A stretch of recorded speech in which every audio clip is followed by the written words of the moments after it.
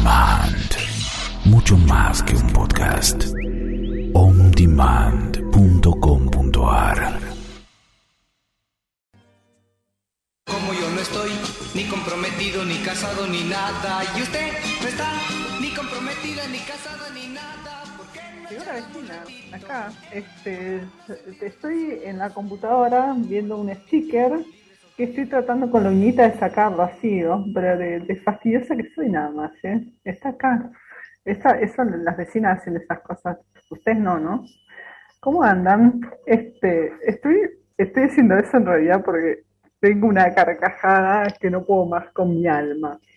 Entonces les voy a contar un aviso parroquial que este viernes empiezo un taller que se llama Sembrar, que hace un montón que lo quería dar, hace un montón y como siempre digo, no era el momento y ahora sí sentí que es el momento. Son 5 encuentros de 5 viernes, de 3 horas cada encuentro, donde lo que vas a aprender o lo que te voy a estar mostrando es cómo cosechar aquello que querés para tu vida, cómo concretar, porque siento que durante mucho tiempo es esto, ¿no? Hacer o intentar, sin embargo es el momento del movimiento, de la creación, de hacerlo ya, de hacer que eso que querés para tu vida sea realidad. Así que si te interesa, ya sabes, me escribís y te paso más info. Eso es todo por hoy de avisos parroquiales. Y ¿cómo les explico que fuera del aire estamos a puras carcajadas? Porque esto es un charlando con la vecina desde la vereda, con las escobas, o la manguera, quien quiera baldear, acá son libres. Así que le dan la bienvenida a la licenciada Dorana Carrera Ortiz. ¿Cómo estás, Dori divina? Bien, quiero esos encuentros, ¿cómo es sembrar, cosechar? ¿Vos podés creer que en este momento mi vecina me trae unas macetas que compré para poder hacer mis plantitas y todo? ¿Vos podés creer? En este momento que vos hablás de sembrar y cosechar, a ver, yo quiero. Es que es así, totalmente. Y fuera de aire, por eso estoy tan, de todas maneras yo me río por todo, es cierto, pero hoy puntualmente, más allá del amor que siento por Dori, que la aprecio y la admiro muchísimo, nos reímos tanto por la secuencia de un viaje que yo hice el fin de semana a Madrid a ver ballenas, y a su vez pude concretar esto que yo digo, ¿no? Tenía un sueño pendiente, conocer Punta Ninfas, y sin casi imaginarme que iba a suceder este fin de semana, conocí el faro de Punta Ninfas. Divino, bueno, amo los faros, por supuesto, y llegar y encontrarme con un acantilado tan maravilloso, tan hermoso, tan alto, y las ballenas enfrente mío, saltando, es como... Por eso nos reíamos mucho con Dori y por eso nuestras caras de reseñas también. Y nos generó mucha felicidad este compartir, ¿no? De ver las ballenas y de haber conocido el faro de Punta Ninfas, que la verdad que una experiencia hermosa. Dori, hermosa.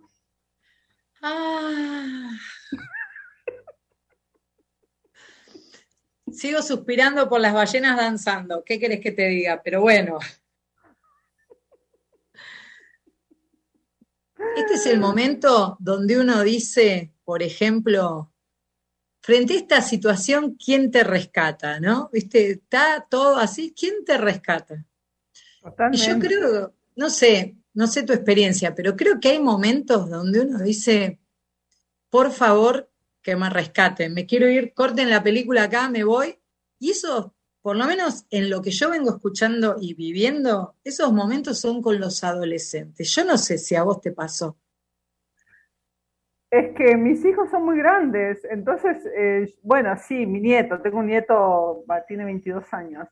Pero Ya es grande, ya es grande, entonces, a ver, yo estoy ahora desde la abuela con mi nieta de 1 año y mis hijos que van desde a ver, creo que tiene 33, me parece. 33, no, está bien, 32. estás divina, sos una madre jovencísima y los chicos Entonces, son por unos ahí, retoños. claro, sí, entiendo esto del adolecer, que es una etapa divinamente complicada, divinamente complicada, y eso que vos decís del rescatar, ¿no? tan interesante, porque cuántas veces nosotras mismas, ¿no? En esa etapa de adolecer, necesitamos ese rescate. Mira, por un lado uno puede ver el tema de los adolescentes que siempre son cuestionadores, que siempre abren y que siempre nos tocan en nuestras heridas de la adolescencia. Pero una de las cosas más fuertes que estoy escuchando en el consultorio, y por lo que me copaba charlar, chusmear con vos, tiene que ver con la posición de los padres, con lo que les está pasando a los padres con estos hijos que además tienen como otra mirada sobre el mundo y sobre todo la diversidad. Entonces, frente a la diversidad de temas, de inteligencias, de recursos, de posibilidades, los padres parecemos como, y digo parecemos, me incluyo en la lista, ¿no? Parecemos como gliptodontes, tiranosaurios rex de la era, ¿viste? Entonces sí, pero a ver, pará. Entonces, frente a estas situaciones que los chicos nos plantean, digamos, para mí, digamos, me encanta conversar con vos porque también compartimos visiones espirituales. Entonces, obviamente, no los ponemos en lugar de su majestad me está iluminando, porque si no, perdimos, pero sí viendo estas oportunidades de los desafíos que los adolescentes nos están presentando ahora.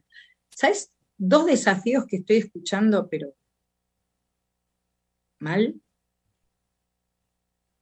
Desde chicos, desde 10 años hasta 16, de 10 a 16, ¿no? Desde finales del primario y mediados del secundario, mucho tema de maltrato entre compañeros, maltrato entre amigos, peleas, cuerpeos. Entonces, perdón, claro, si yo me remoto a lo que era mi adolescencia, había situaciones así más verbalizadas, más desde la palabra, más desde, a mí me decían anteojuda, bueno, ¿qué va?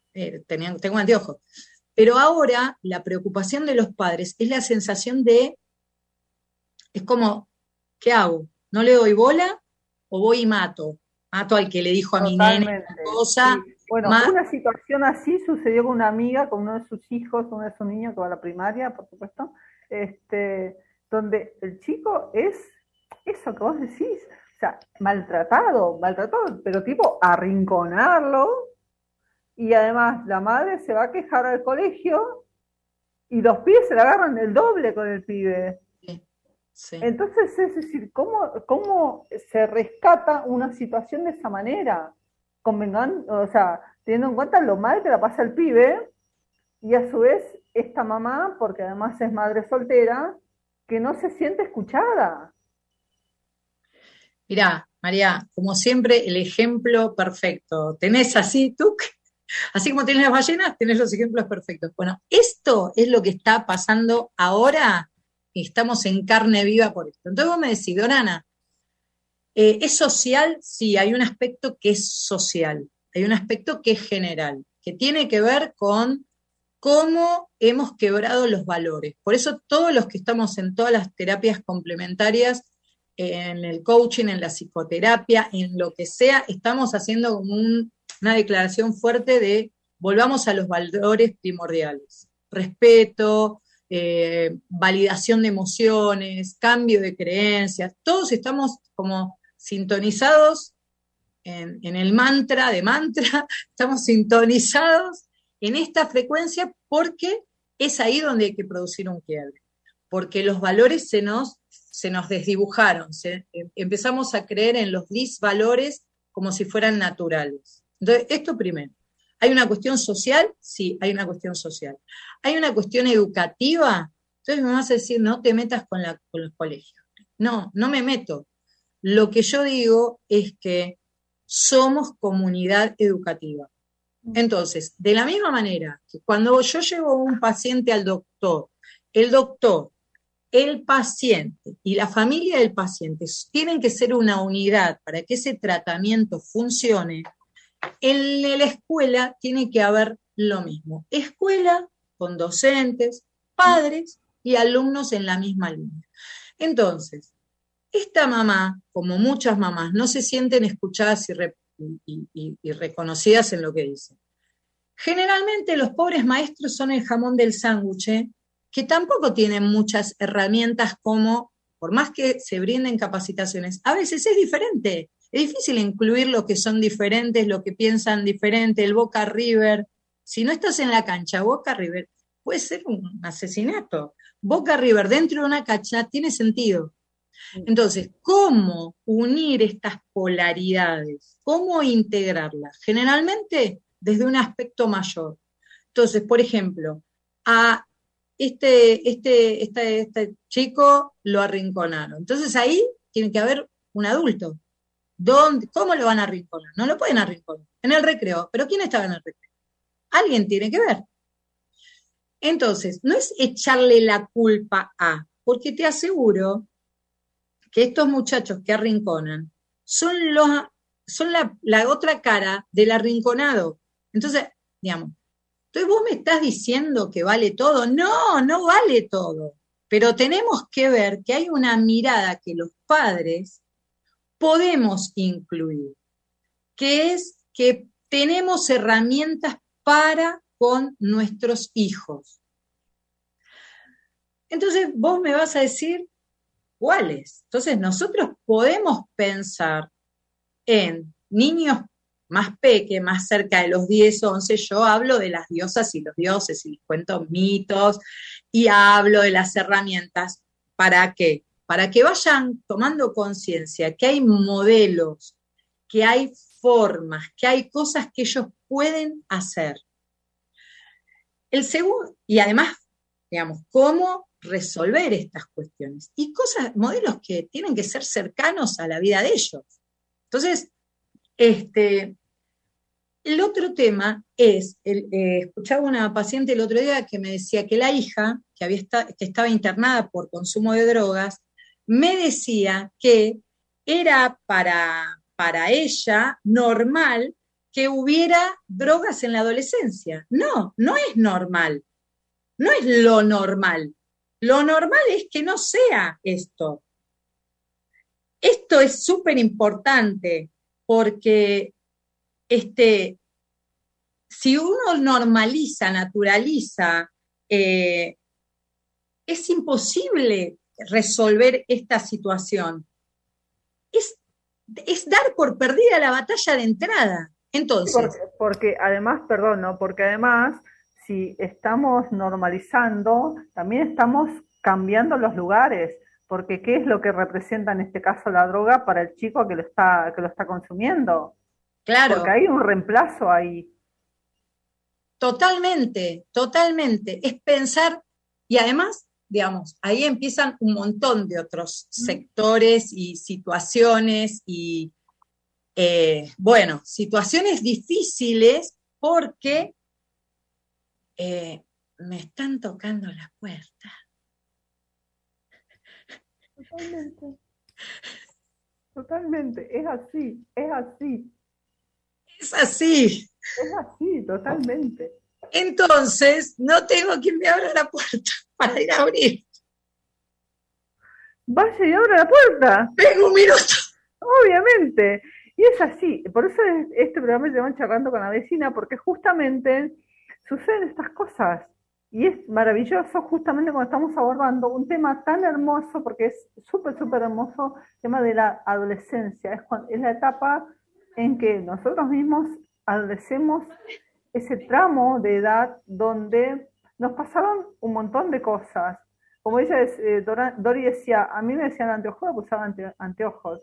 A mí toda mi vida me decían la jorobada. O sea, ¿por qué? Porque había crecido una joroba, ¿para qué? Para justamente tapar los senos, porque tenía, 11 años y tenía unos pechos que parecían de 25. Entonces, para tapar eso, generé una joroba que me sirvió, la función fue justamente tapar eso. Obviamente, el tapar esos senos implicó que me llamen la jorobada en esa adolescencia.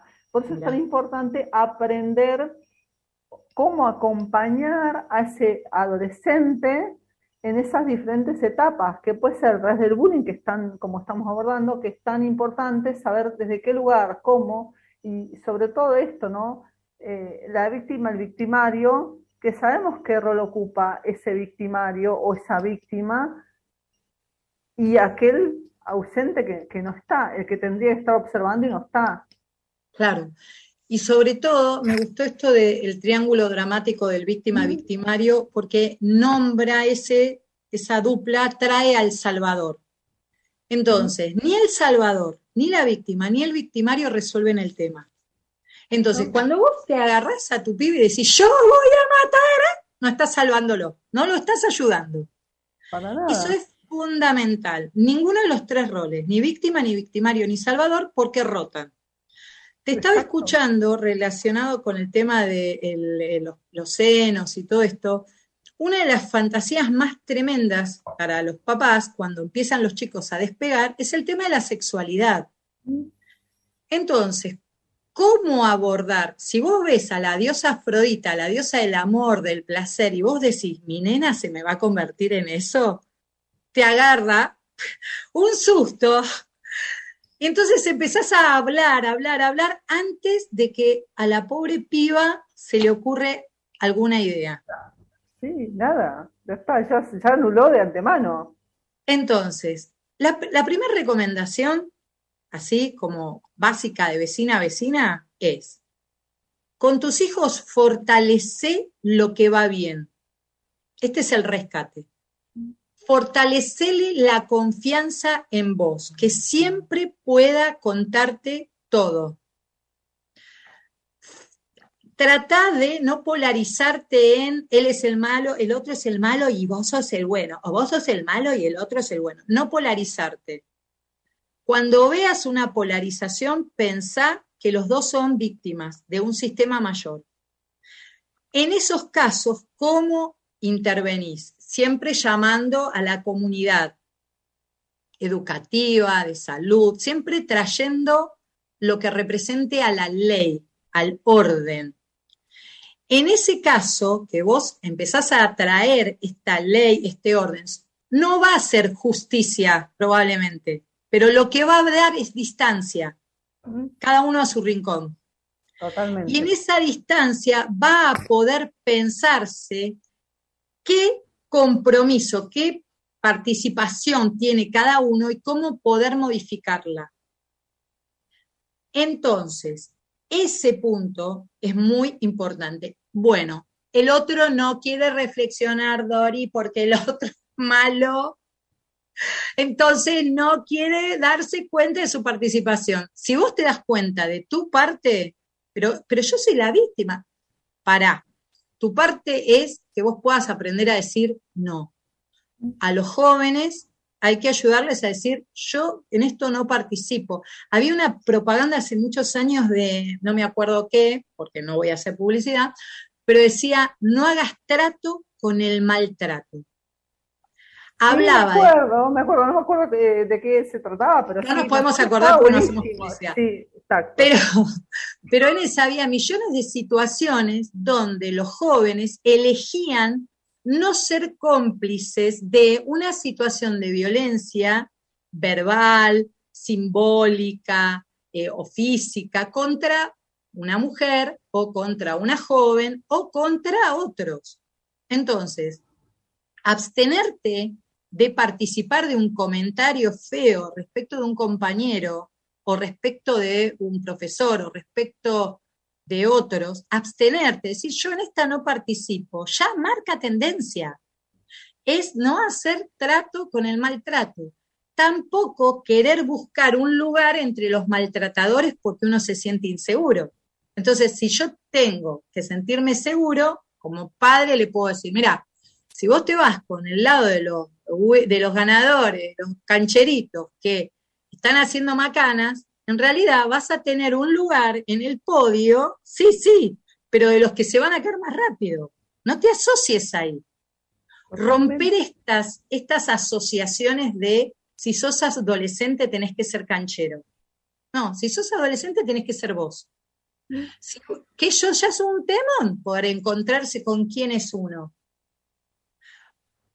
Por eso, digamos, en este desequilibrio dinámico que es la adolescencia y que nos vuelve locos, así, a todos, que nos implica cambiar de miradas, soltar algunos prejuicios para empezar a mirar para, ¿qué hay detrás de esto que está diciendo? ¿Qué es lo que está, ¿no?, tratando de buscar mi nene? Pero mi nene no era el bueno, ahora es el que cuerpea. Y entonces vos te empezás a escuchar, te empezás a dar cuenta que el chico por ahí está cuerpeando porque no encontró palabras, o sintió que si no era así no había otra opción. Entonces tu función como padre es, ¿y qué herramientas le puedo dar? Por ejemplo, cuando alguien se ríe de vos, por ejemplo, suponete, se ríen de mí que soy antiojuda. Entonces, lo que hago es sobreexagerar la burla. Entonces, ay, ¿viste? Pero no me podés decir que no tengo los anteojos más grandes del planeta. Entonces, ¿cuál es el sentido de que me burlen si yo me burlo? Le rompo el hechizo. Claro, romper la estructura. Y Sí. además también le está sacando el poder. Le está sacando el poder, porque ya se cayó. Vos fíjate que yo eso, con lo que comentaba cuando fuiste a abrir la puerta de mis senos, cuando yo entendí que en realidad tenía unos senos divinos, fue cuando empecé a usar esos topsitos que se usaban con un escote así, con esos que se ataban en la espalda. Dije, a lunares, rojo, por supuesto. Y ahí me di cuenta el poder que estaba en mí. Después, bueno, me llevó años corregir esa mala postura, que lo sigo trabajando. Yo sé que cuando me muero voy a morir así, derechita, divina. Ahora, sacarle el poder desde ese lugar. Ay, sí, mírame. Decime algo ahora.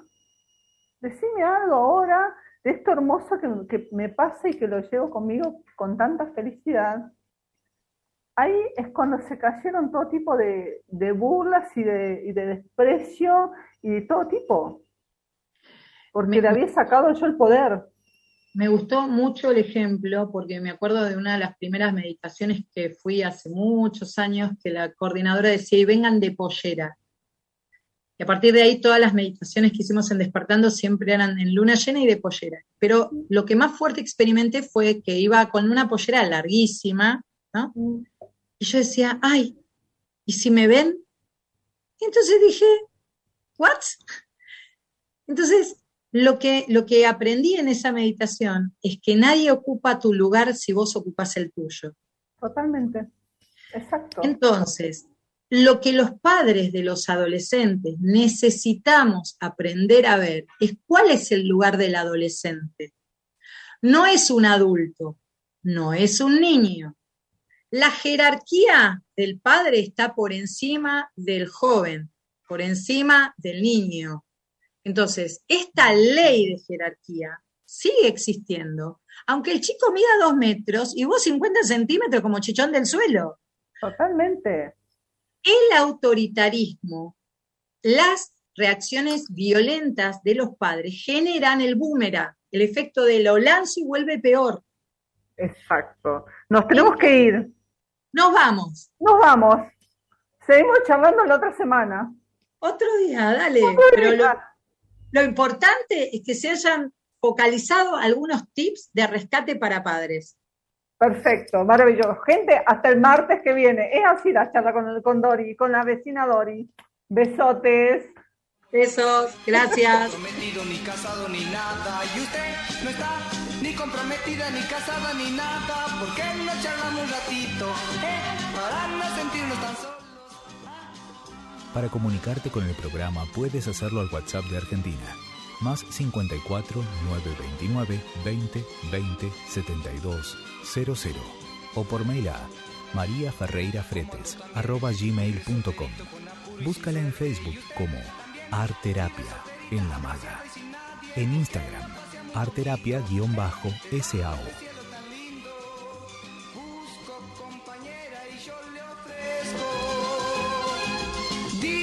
A veces no alcanza con escuchar una sola vez un programa. Ingresa a On Demand.